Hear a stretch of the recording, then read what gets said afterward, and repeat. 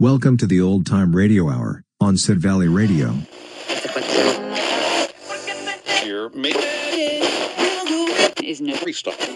This is Sid Valley Radio. This week on the Old Time Radio Hour, we'll be listening to a half hour of mystery, followed by a 30-minute adventure drama. So, just sit back and relax as we revisit the truly golden age of radio.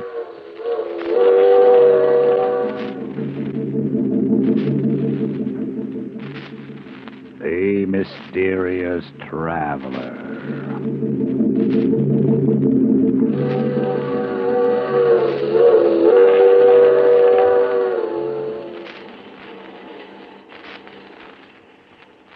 This is the Mysterious Traveler, inviting you to join me on another journey into the realm of the strange and terrifying. I hope you will enjoy this little trip, that it will thrill you a little and chill you a little.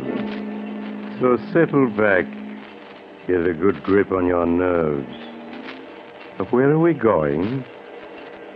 We're going to delve into the life of a frightened man in a tale titled The Queen of the Cats.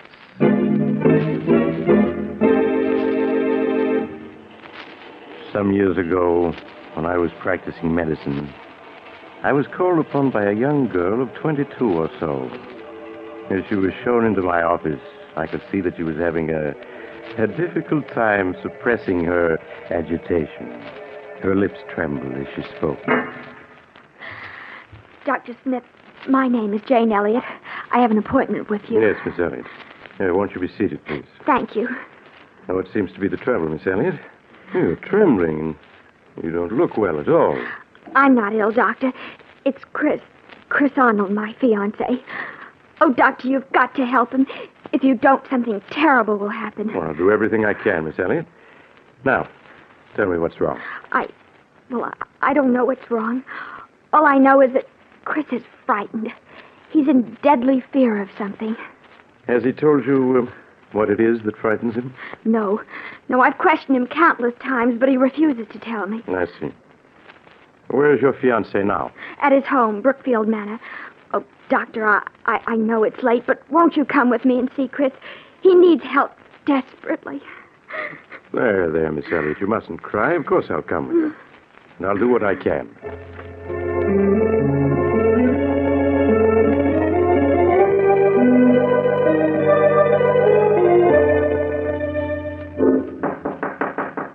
Who is it? Chris, it's Jane. Just a minute. Jane, I've asked you before not to... Who's he? Darling, this is Dr. Smith. Doctor, this is my fiancé, Chris Arnold. How do you do, Mr. Arnold? Why the devil did you bring him? I don't need a doctor. Please, darling, I just couldn't stand Forgive to me, see Mr. Arnold, but it's obvious to the most untrained eye you do need a doctor. Please, Chris, tell the doctor what you're afraid of. I'm not afraid of anything. Oh, darling, please tell him, please. You can't go on this way. Yes, you're right. I can't go on this way. If I don't tell someone, I'll go mad. Believe me, Mr. Arnold, you'll feel much better once you've talked your fears out. Now, suppose you start from the beginning and tell me everything. All right, Doctor. Come on in.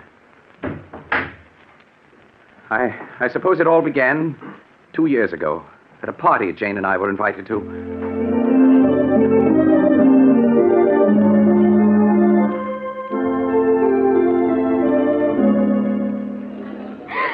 Oh, Chris, isn't this a wonderful party? The only thing wonderful about it is you. Oh, Chris, don't. People are watching. Oh, a fine thing when a man can't kiss his best girl in public.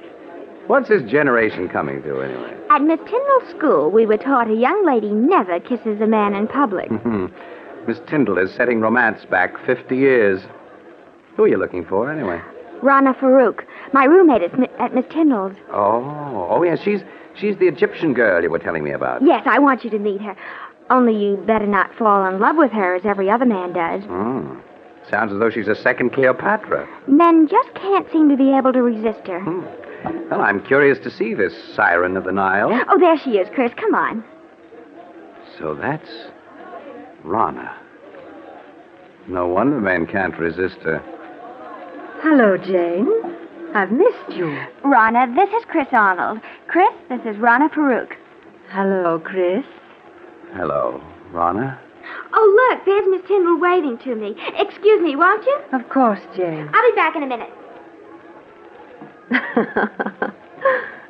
You know, Chris, that Miss Tyndall's the first thing I'd see in the morning when I got up. And the last thing before I went to bed was your picture. And I always knew that someday we should meet. And now we have. Why are you staring at me like that? Aren't you going to say anything? I prefer just to look.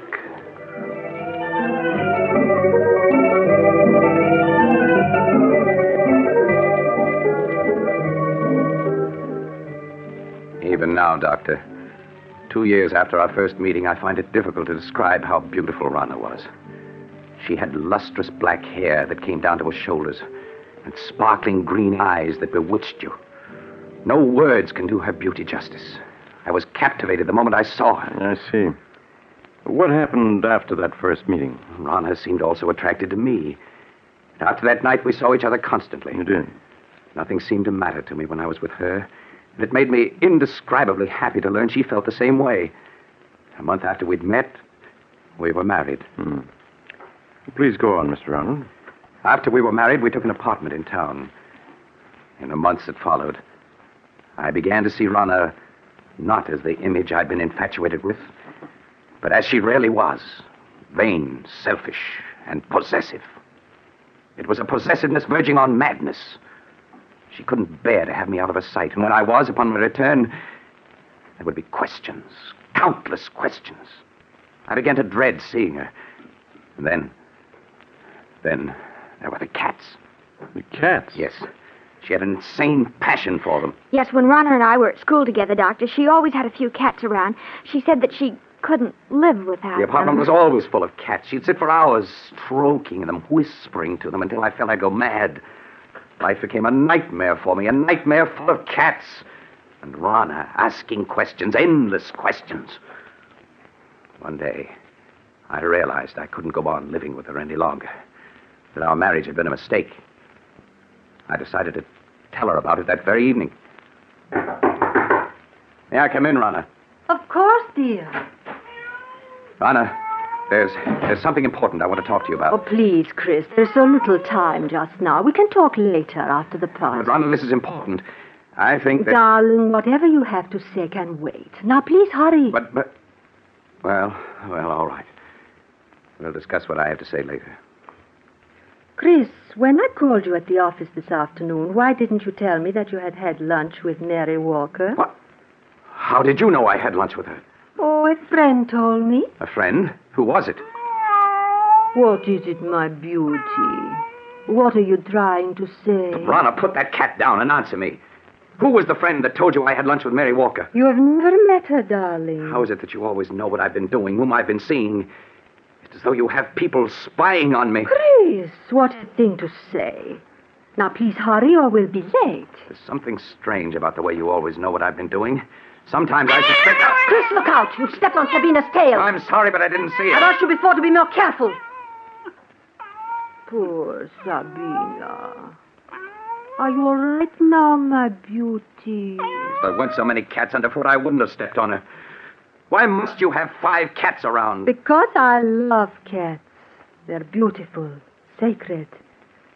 Thousands of years ago, my ancestors worshipped cats. And the great cat goddess Sekhmet. On the river Nile, close by the ancient city of Hamadi, where I was born, are the graves of 100,000 sacred cats. They have been mummified and buried with reverence. Rana, I can't go on like this anymore. Why, darling, what do you mean? I feel our marriage was a mistake. I want a divorce. Chris, you can't be serious. But I am. I love you, Chris, and I won't give you up. You're mine, darling. You always will be. Nothing shall ever separate us.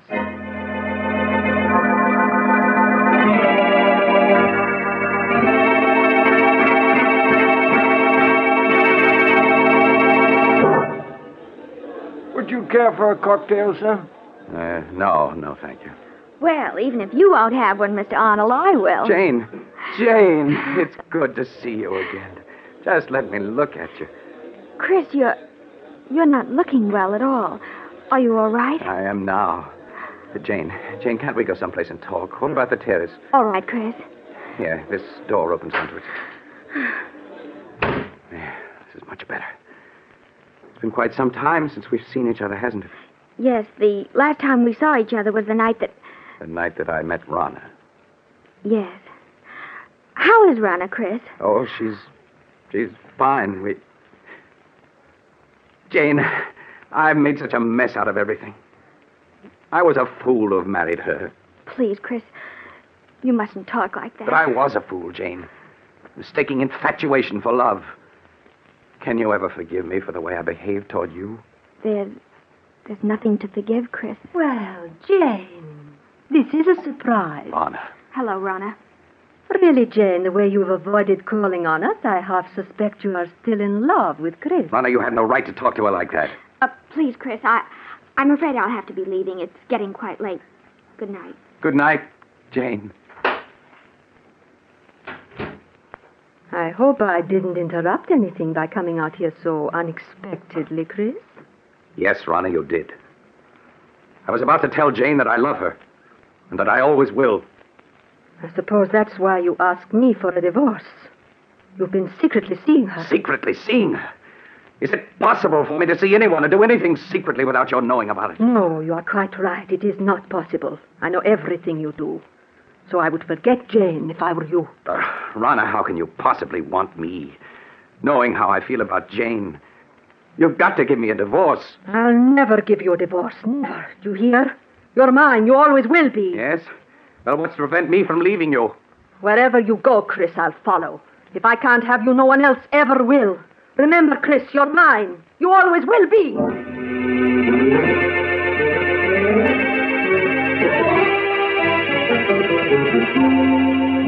I can still see her, Doctor, as she stood there screaming at me.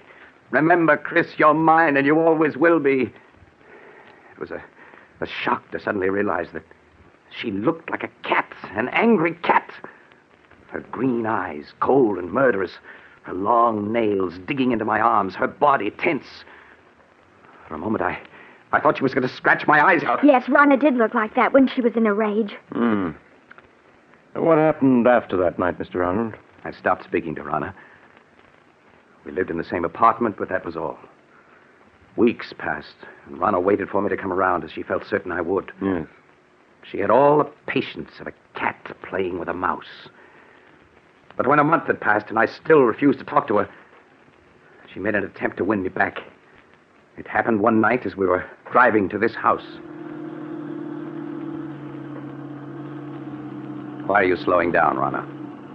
I want to talk to you, Chris, and I can't talk to you while I'm driving. There's no point in your stopping. We have nothing to say to each other. Oh, but we do, darling.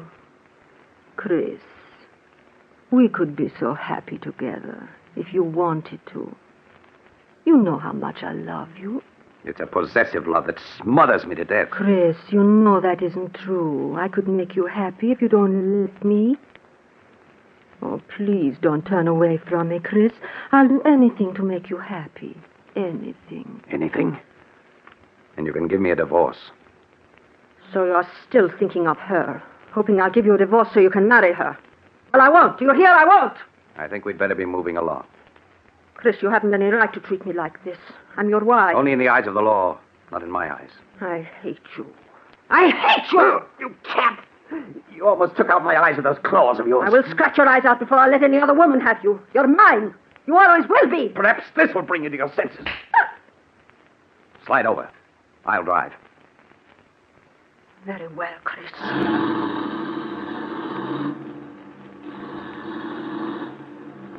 You think you've beaten me, Chris. But you haven't. In the end, you'll come crawling to me. It may take a year, 2 years, 5 years. But I can wait. I'll never come crawling to you. Never. But you will, Chris. Jane knows I'll never give you your freedom. In time, she'll marry. And when she does, all the heart will be gone out of you. Then you'll be mine. That'll never happen. But it will, Chris. And deep down in your heart, you know I'm right. Jane will never be yours. I'll see to that. You have everything planned perfectly, Rana, don't you? But I have one way of escape from you that you've never thought of. Really? And what way is that? I can escape through death. Death? Yes, Rana.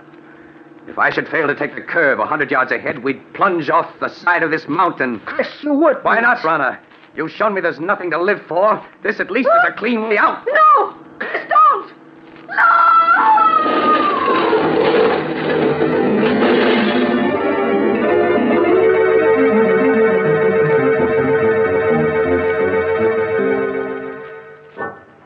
When I drove the car over the side of the mountain, Doctor, I thought Rana and I were going to our deaths. But fate decreed otherwise. When I recovered consciousness 48 hours later in a hospital, I learned it was only Rana who died. Yes, I recall reading about it in the papers. It was a miracle that you survived. Yes. For weeks, they despaired of saving me. But at the end of 8 months, I walked out of that hospital. The police believed my story that it was an accident.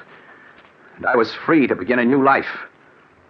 It was just a week after I was discharged from the hospital that I ran into Jane.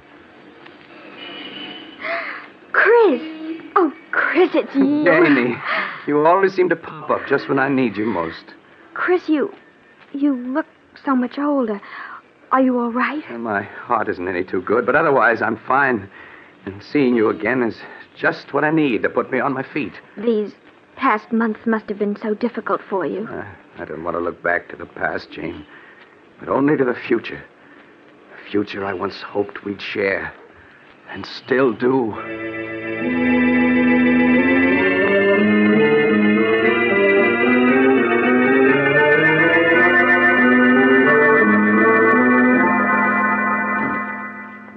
2 months ago, Doctor, Jane and I became engaged. It was just about that time that I first began to notice that everywhere I went, there always seemed to be a cat following me. Are you sure you weren't imagining it, Mr. Arnold? At first, I thought it was my imagination. But a week after Jane and I became engaged, I was certain I was being followed. Yeah. Tell me, Mr. Arnold, was it always the same cat that followed you? No. One day it'd be one cat, and another day a different one. Oh, I know you must think I'm mad, Doctor. And at the time, I felt I was going mad. That is, until that night. What night, Mr. Arnold? The night I saw her. It happened in this very room 6 weeks ago. I had great difficulty in falling asleep that night. Suddenly, the silence was broken by the faint crying of a cat.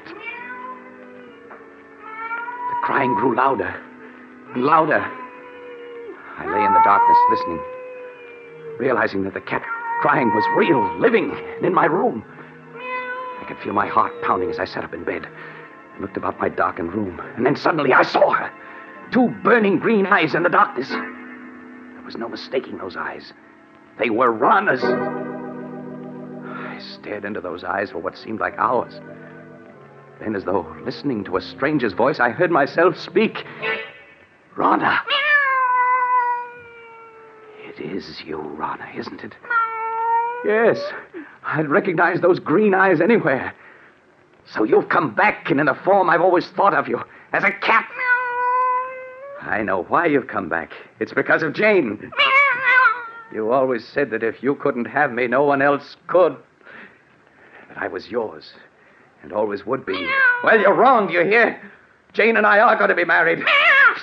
You came between us once, but you aren't going to this time. I will marry you, and there's nothing you can do to stop me. You fiend!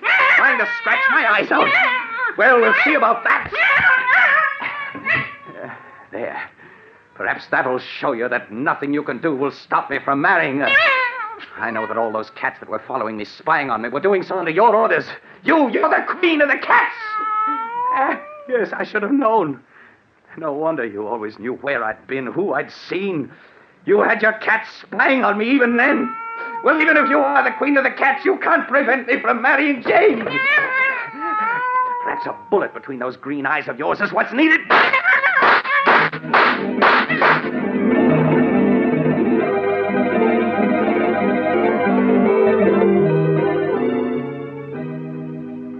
emptied the gun at her, Doctor, and then turned on the lights.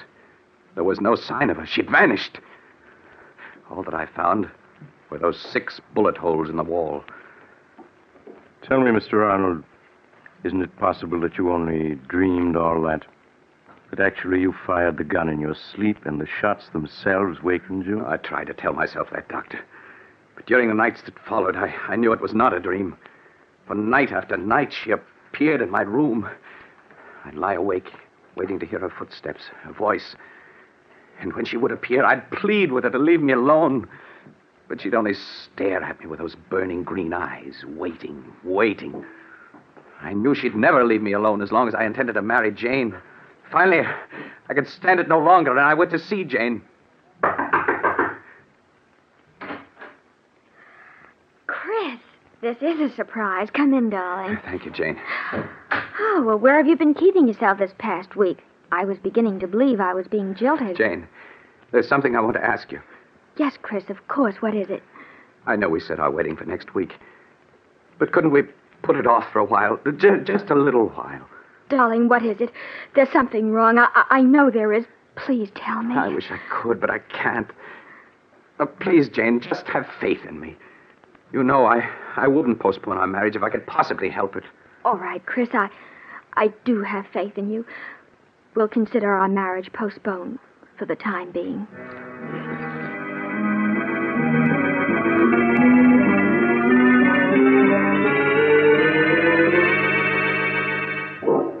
The night I put off my marriage to Jane, Doctor, was the first night that Rana didn't appear.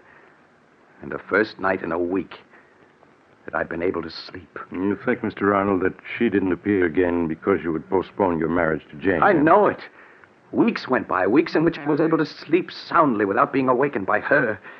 And I came to think that perhaps it had all been part of a horrible nightmare, and that I was over it at last. A week ago, I asked Jane to set the date for our wedding. She did so. And that same day, we took out a marriage license. But that night, she appeared again. Her eyes shining in the dark, cold and murderous. She knew about the license. That's why she returned. And you've seen her again? Yes, every night. She just keeps staring at me with those green eyes, waiting. She's determined not to give me any rest. I tell myself that I mustn't be afraid, but I keep hearing her voice over and over. If I can't have you, no one else will. You're mine, and you always will be. Oh, Chris, darling, I wish I'd known all this before. You feel, Mr. Arnold, that somehow she'll prevent you from marrying Jane, huh? I know I sound mad, but I do. I have a feeling something horrible will happen if I attempt to marry her. Do you still have the marriage license? Yes. Why do you ask? Mr. Arnold, you've reached a crisis in your life. You're faced with fears that are threatening to overwhelm your sanity. The only way for you to challenge your fears is to go through with your marriage to Jane now, tonight. Tonight? Yes. It's quite late, but I'm sure a friend of mine who's a judge will marry you. Get married tonight? If you hesitate, you're lost. Your only chance is to face your fears. All right, Doctor. All right. Jane, will you marry me tonight? Oh, yes, Chris. Yes.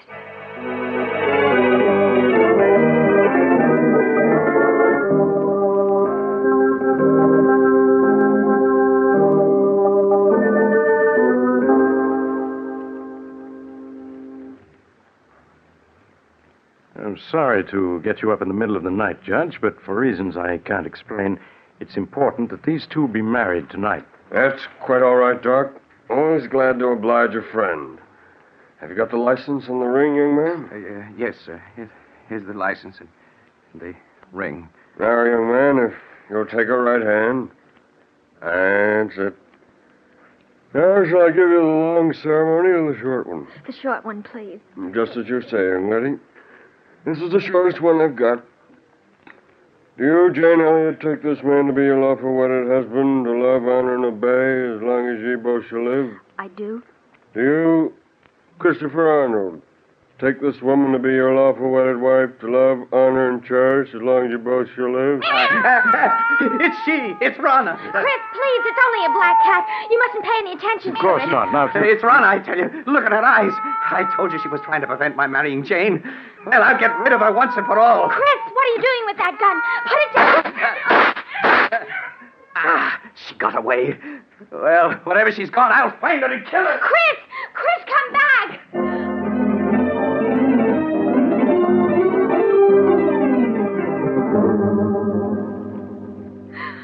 Oh, Doctor, where can he be? Now, Jane, he can't be far off. We'll find him. Oh, Listen. Doctor, that must be Chris firing that gun. Come on. Those shots came from close by. Hurry! We better take it easy now, Doc. It's pretty dark out here. Wait a moment, and I'll light my cigarette lighter. Doc! Look, a dead cat! Yes. It was shot through the head. Say, look. Here's another one that's been shot to death. Neither one of them is the black cat. Say, Doc, isn't that a body over there? Chris! No, Jane, you stay with the judge while I look. All right, Doctor. There, miss. You mustn't cry. This never would have happened if I hadn't agreed to bury him. He was afraid. So afraid. Doc, is it Arnold? Yes. Yes, it's he. He's dead, isn't he? I can see it in your face. Yes, Jane. He's dead. But, Doc, what happened to him? He's been clawed to bits, as if by hundreds of cats. And most horrible of all, his eyes have been scratched out.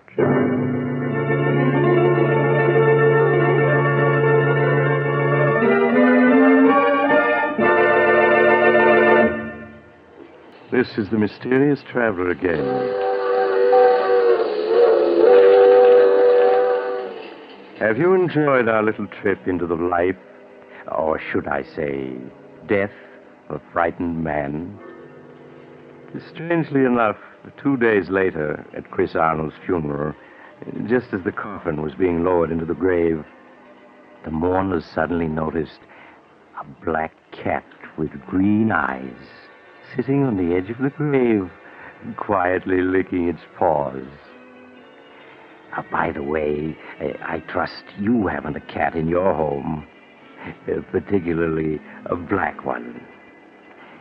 I once knew a woman, she's dead now, who had a...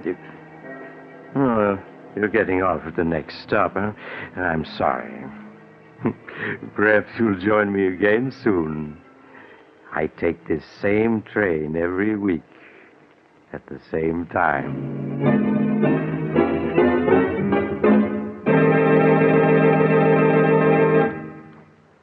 You have just heard Chapter 31 of The Mysterious Traveler, a series of dramas of the strange and terrifying. In today's story, Queen of the Cats, Stutz Cotsworth played Chris, Sarah Burton played Rana, and Sandra Gould played Jane. The Mysterious Traveler is written by Bob Arthur and David Cogan, and original music was played by Doc Whipple. The entire production was under the direction of Jock McGregor.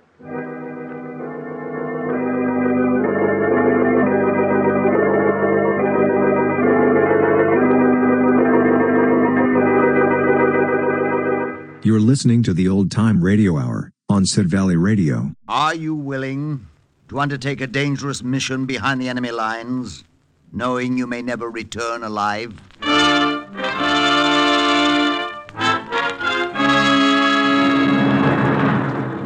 What you have just heard is the question asked during the war to agents of the OSS.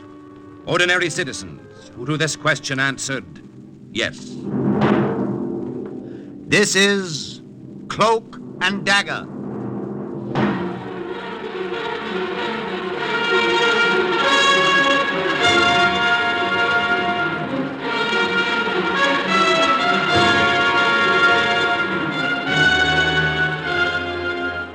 Black warfare, espionage, international intrigue.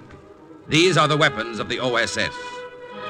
Tonight's story, Seeds of Doubt, concerning an OSS agent who tracked down Nazis in American uniforms is suggested by actual incidents recorded in the Washington files of the Office of Strategic Services. A story that can now be told.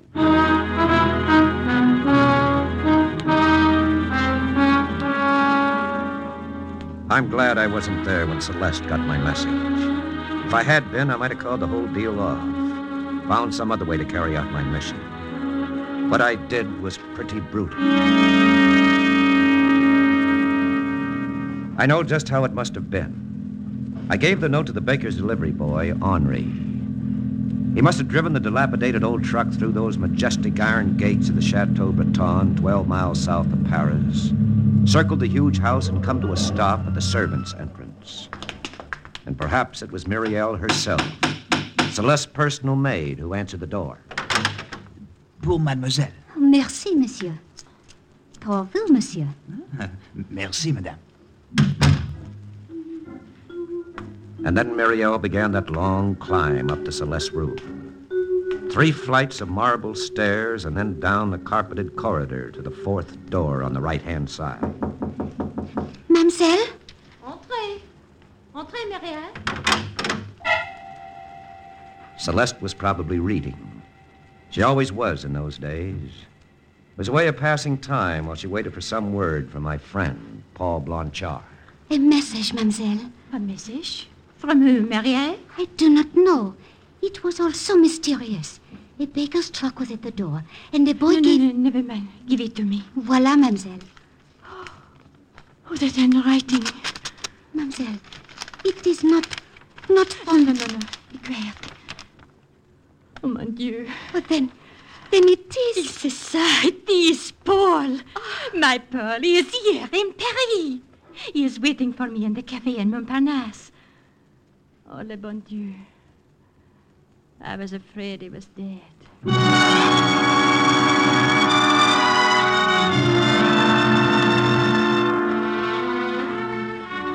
That's how it must have been. And all the while I sat in a dingy little room in the back of the Café de Trois Chars, drinking cognac, feeling like a dog, waiting. I waited about an hour, and then... Paul! Oh, Paul! Oh, Mademoiselle Breton? Oh, you are not Paul? No. Where is he? Mademoiselle, I was a friend of Paul Blanchard. But where is he? Where is Paul? Mademoiselle... Answer me. Very well.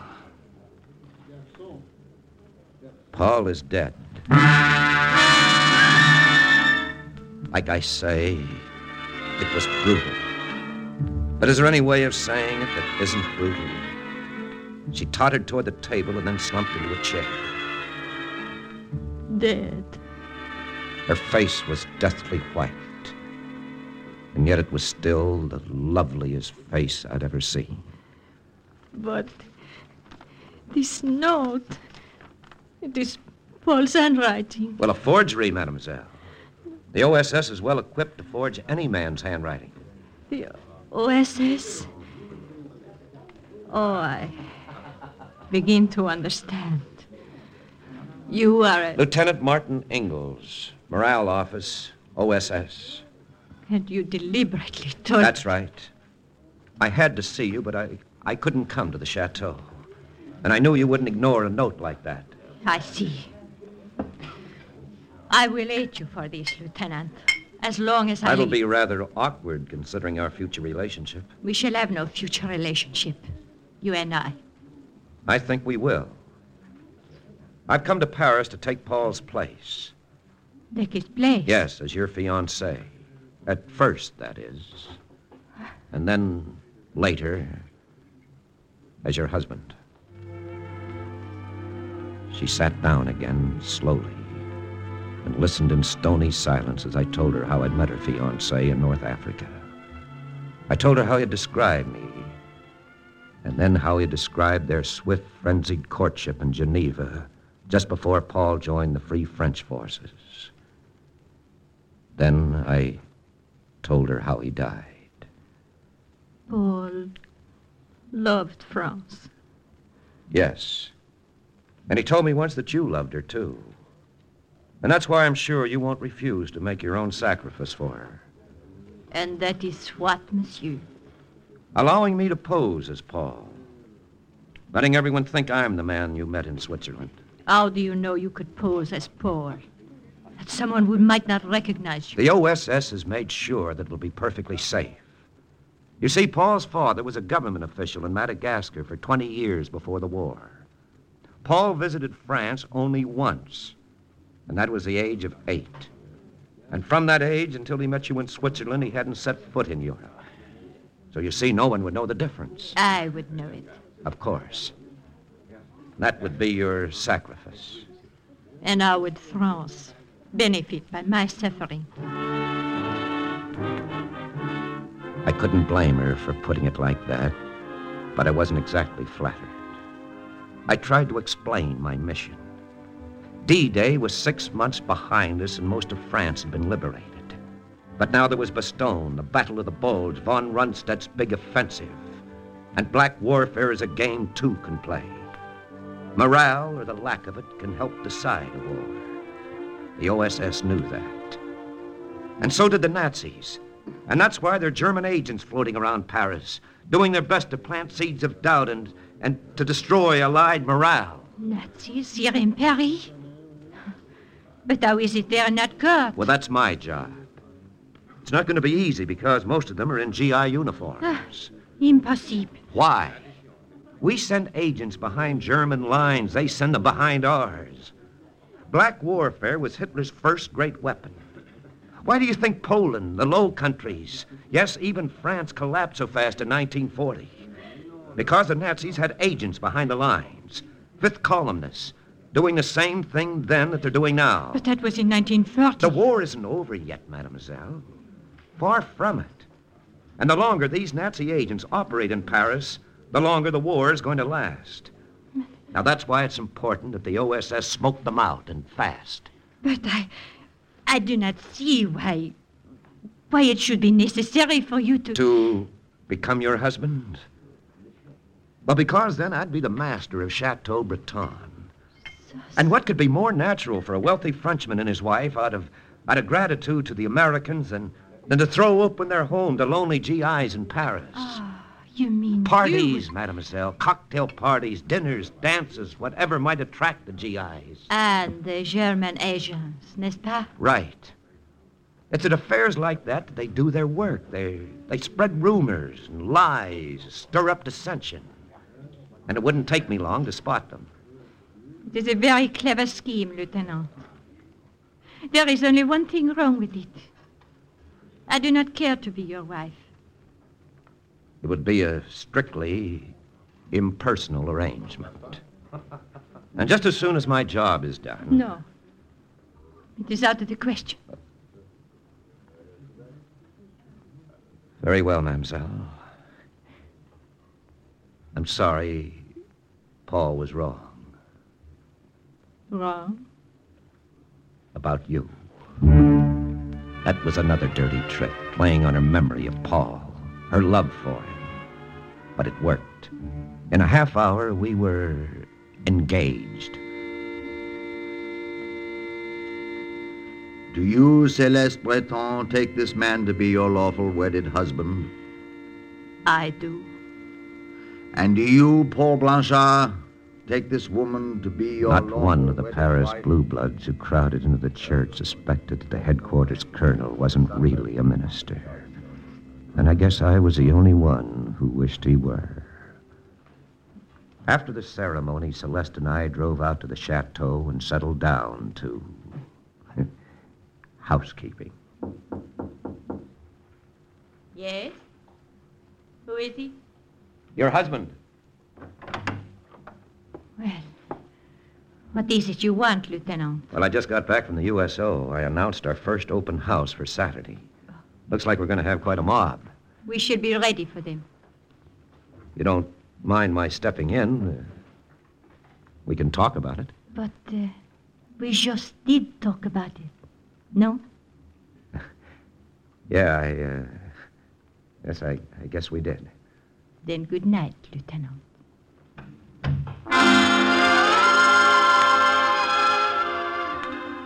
And that was married life at the Chateau Breton. It's a good thing our series of parties did start then. Took my mind off other things. It looked like every Joe in the European theater attended those parties. The champagne flowed, the canapes vanished. Each clam bake was a bigger success than the one before it. Except I didn't spot any Nazi agents. Yes, there were plenty of rumors, sure. That's one thing an army always has plenty of. I tell ya, I hear we're getting our brains beat out at Bastogne. This man's war ain't over yet, pal. A guy was telling me the other day how the brass snafu thinks at Cambrai.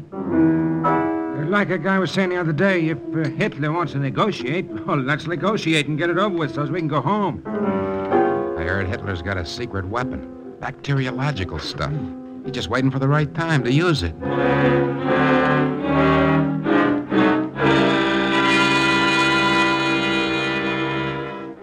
If I'd arrested every guy I heard repeating a rumor, I'd have had half the GIs in Paris in the clink. The guy I was looking for was a guy who did all the talking the other day. I knew he was one of the guys lounging in the living room or sprawled on the patio or loafing in the gardens. Yes, but which one? For several days, I didn't get anywhere. And then I noticed Corporal Alan Chester. I might never have paid any attention to him if he hadn't paid so much attention to Celeste. Every time I looked up, they had their heads together, and Celeste was smiling. And the time I found them sitting on a bench in the garden, she was actually laughing. Oh, hello, Paul. Well, if it was a good story, you're going to have to tell it again, Corporal. It was a very good story. You have met my husband, haven't you, Alain? This is Corporal Chester, Paul. We've met so many times, it's getting embarrassing. I've already apologized to your wife, monsieur, for wearing out my welcome. No apologies necessary. My only excuse is I can't stay away. Your chateau's the first place I felt at ease since I left home. Where is home, Corporal? Lafayette, Indiana. Lafayette? Well, an American town with a great French name. That's right. Maybe that's why I feel like I found a second home right here, 20 kilometers from Paris. It wasn't much to go on. Just a word that didn't ring quite true. I took Celeste aside and asked her about it. Alan Chester? You think he might be... Oh, you are a fool, Lieutenant. Maybe. But I still want to know why he said kilometers. In Indiana, they say miles. Perhaps if I told you he was a Harvard graduate. They say miles at Harvard, too. Only Europeans say kilometers. C'est ça. And because of that, you suspect him of being a Nazi agent. How absurd. He is the most charming of all the men who have come here. I noticed you thought so. Did you, Lieutenant? Then maybe that is the reason you suspect him. I admitted she might have something there. I admitted it to myself, that is. Not to Celeste. An hour later, a jeep with 4 GIs in it rolled through the gates of the chateau, and one of the GIs was Corporal Alan Chester. And 30 seconds later, I was behind the wheel of Celeste's little Jaguar, following the jeep. Dusk was falling, and the road to Paris was lined with traffic, and it wasn't too hard to keep a few cars behind the jeep, seeing without being seen. In town, the jeep pulled up in front of a cafe on the Boulevard Saint-Germain, and Corporal Chester climbed out and waved goodbye to the other 3.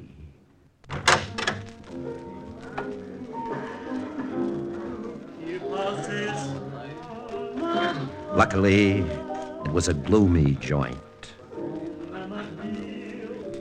He walked straight across the dance floor. I hugged the walls and moved in the same direction. He didn't stop at the bar. He didn't sit down at a table. He headed straight for a back door. He opened it, and he went out. I gave him 10 seconds. Then I went out the back door, too. It was an alley, and as dark as only a Paris alley can be. So dark, I thought there was only one guy leaning against the building. Pardon, monsieur. Est-ce que vous avez une cigarette? I dug into my pocket for a cigarette. That's when I knew that there were two guys. I whirled around. The second one was standing behind me, and there was something in his hand that looked like a blackjack. My fist shot out quick and connected. But number one was on me then with a hold, and I hurt. I broke away, and I let him have it. And that's when I found out what it was the other man held that looked like a blackjack. It was a blackjack. I hit the cobblestones. For a moment, I saw number two standing over me and heard a girl singing far away. Then I didn't see or hear anything more for a long time.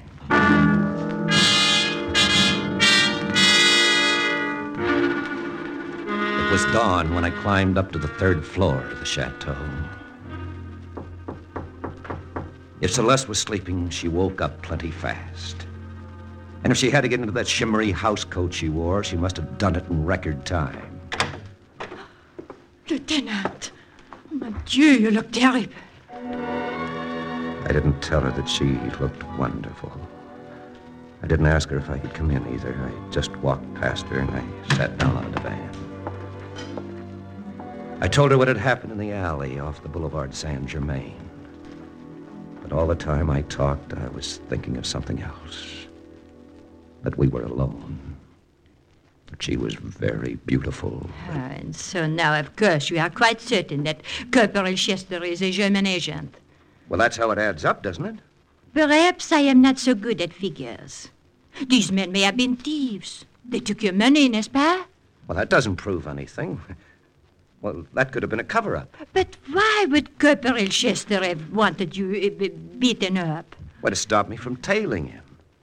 Now, that cafe may be a regular hangout, and his boys may hang around outside to take care of any shadows who show up. Oh. Then you think he did not know you were following him tonight, huh? Well, his boys may have reported that they slugged a guy in the alley, but well, they can't be sure who I was, or well, even that I was tailing him. I see. I look that funny? No. I am just thinking what a fool you are, Lieutenant. Strange. I was thinking the same thing myself. What do you mean?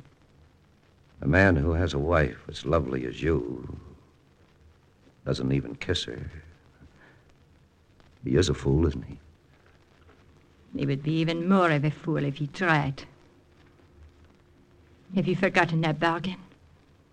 A strictly impersonal relationship, you said. I said it when you said you'd be loyal to Paul Blanchard's memory. And am I not being loyal? I don't know. But the way you smiled at Alan Chester wouldn't suggest you are. Oh. You do not like the way I smile at him, huh? I don't like it at all. Then, naturally, you would not wish me to accept this invitation. What invitation? That is why I call you a fool, Lieutenant. You think Alan hires men to keep anyone from finding out where he is staying. Why, then, is he so careless with me? Why does he invite me to his room? Why, that... Oh, of course, if I went, I could tell you where he is staying. Perhaps I could tell you a great deal more. If he's a Nazi agent, I would surely find it out. Oh, but you do not want me to go. You're to go whether I want it or not. Oh, noble you are, Lieutenant.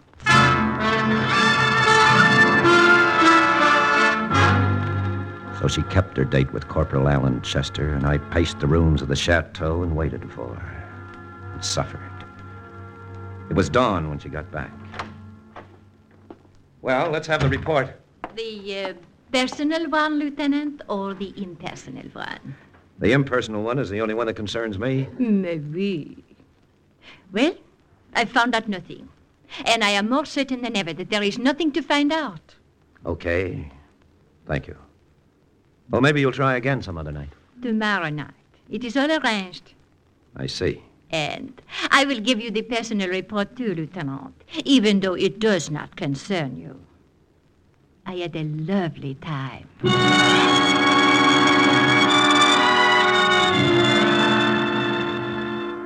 It was the next night when I began to suspect her.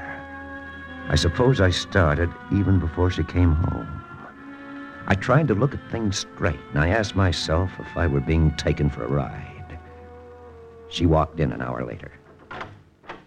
You are wasting precious time, Lieutenant. I still think Alan is just what he says he is, an American soldier on detached service in Paris. I have seen his orders. Well, orders can be fake. Ah, c'est ça. Then, if you are still suspicious, I will keep another date with him. Tomorrow night. I decided it'd better be 3 of us on that date. She told me the name of his hotel, an old and honorable one, in the Rue de Vaud-Girard. I slipped into its musty lobby early the next morning. An old man with bushy brows and a faintly familiar face eyed me as I approached the desk. I told him I was Paul Blanchard, the master of Chateau Breton. If you say you are Paul Blanchard, monsieur, then you are Paul Blanchard. Any reason to suppose I'm not? Mais non, monsieur, none at all. Just as there was no reason during the resistance to suppose that you were an OSS agent. I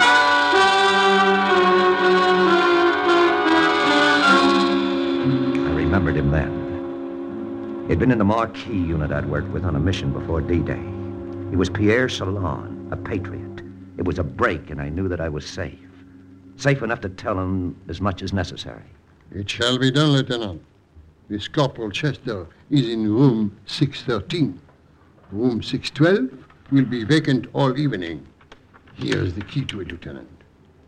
The door between the 2 rooms will be unlocked. And fortunately, the walls are paper-thin. 5 minutes after Celeste had left that night, I was on the road to Paris. At the hotel, I went straight to room 612, let myself in. It was empty, pitch black. There was no sound from 613. Celeste and Corporal Chester had probably gone to a cafe first. It might be a long wait. It was a long wait, and a hot one. The windows were closed. The room was stuffy. I stood there in the blackness, and the sweat poured down my face. And the minutes ticked by. Then, at last, the door to 613 opened. I pressed my ear against the wall. Oh, at last. Pierre was right about that wall. It was paper thin. I thought we'd never get up here, darling, where I can kiss you. I've been wanting to kiss you all evening. Oh, Alan. The sweat was rolling down my face harder than ever. I don't see how I'm ever going to be able to leave you, Celeste. This is really our last meeting. I'm leaving Paris tomorrow morning. It is very hard to face. Alan. Yeah? If I were not married, if Paul were not really my husband. What's the use of saying it? He is your husband. But what if I tell you he is not? What if I confess it is all a sham, a mockery?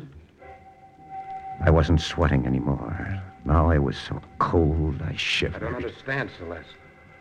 You mean he's only pretending to be your husband? Oui, only pretending. But why? In order to trap you. He is an American, an officer in the OSS. He thinks you are a Nazi agent. The butt of my revolver was cold, too. My hand squeezed tight around it. Is this true, Celeste? He actually thinks I'm a German? Yes. And I think so, too. I know you are. Celeste. But I don't care. I would not have told you my secret if I did. I love you. How long would you go on loving me if I were an enemy of France? What is France to me? What is any country to any woman? I would love you no matter what you are. All right, Celeste. You're right. I'm a member of the intelligence service of the Third Reich. I twisted the knob, jerked open the door, and stepped into room 613. Lieutenant. Thank you for selling me out, mademoiselle. If you weren't a traitor, I might never have been sure about Corporal Chester. There was a lamp on the table, the only light in the room, and it stood behind him. As I spoke, a swift movement of his arm sent it crashing to the floor. Now there was darkness again, enveloping all 3 of us. We all moved. We changed our position swiftly, silently. None of us could speak without tipping off where we were. Neither Chester nor I could fire for fear of missing. So we circled the room. We waited for our eyes to grow accustomed to the dark. And then, he must have thought he saw me. He missed me. The bullet struck something near the door. But the flash of his gun was all I needed. I fired. And then on the third shot...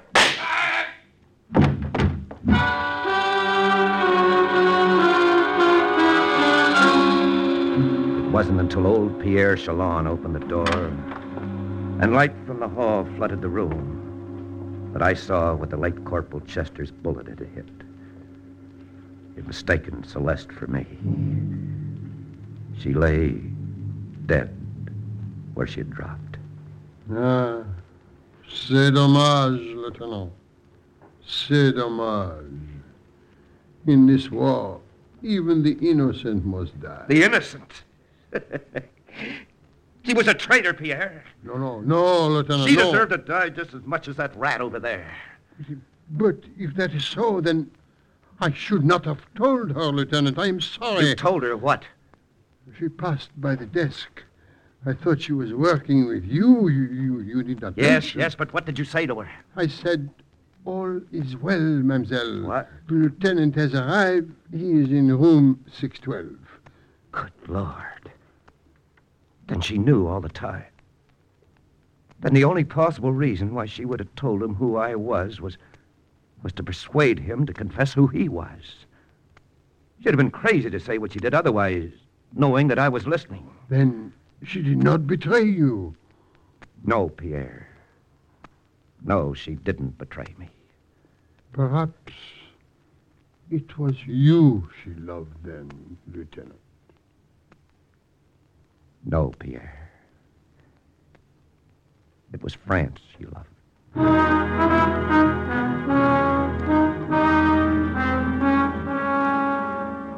The rest was easy. In Corporal Chester's room, he found a list of names and code. We broke the code before dawn the next morning. And by that night, we had every Nazi agent in GI uniform corralled. And once again, the report of another OSS agent closes with the words, Mission accomplished. Listen again next week to another true adventure from the files of the OSS on Cloak and Dagger. The Old Time Radio Hour will be back next Sunday at 4 o'clock. We hope you can join us here on Sid Valley Radio.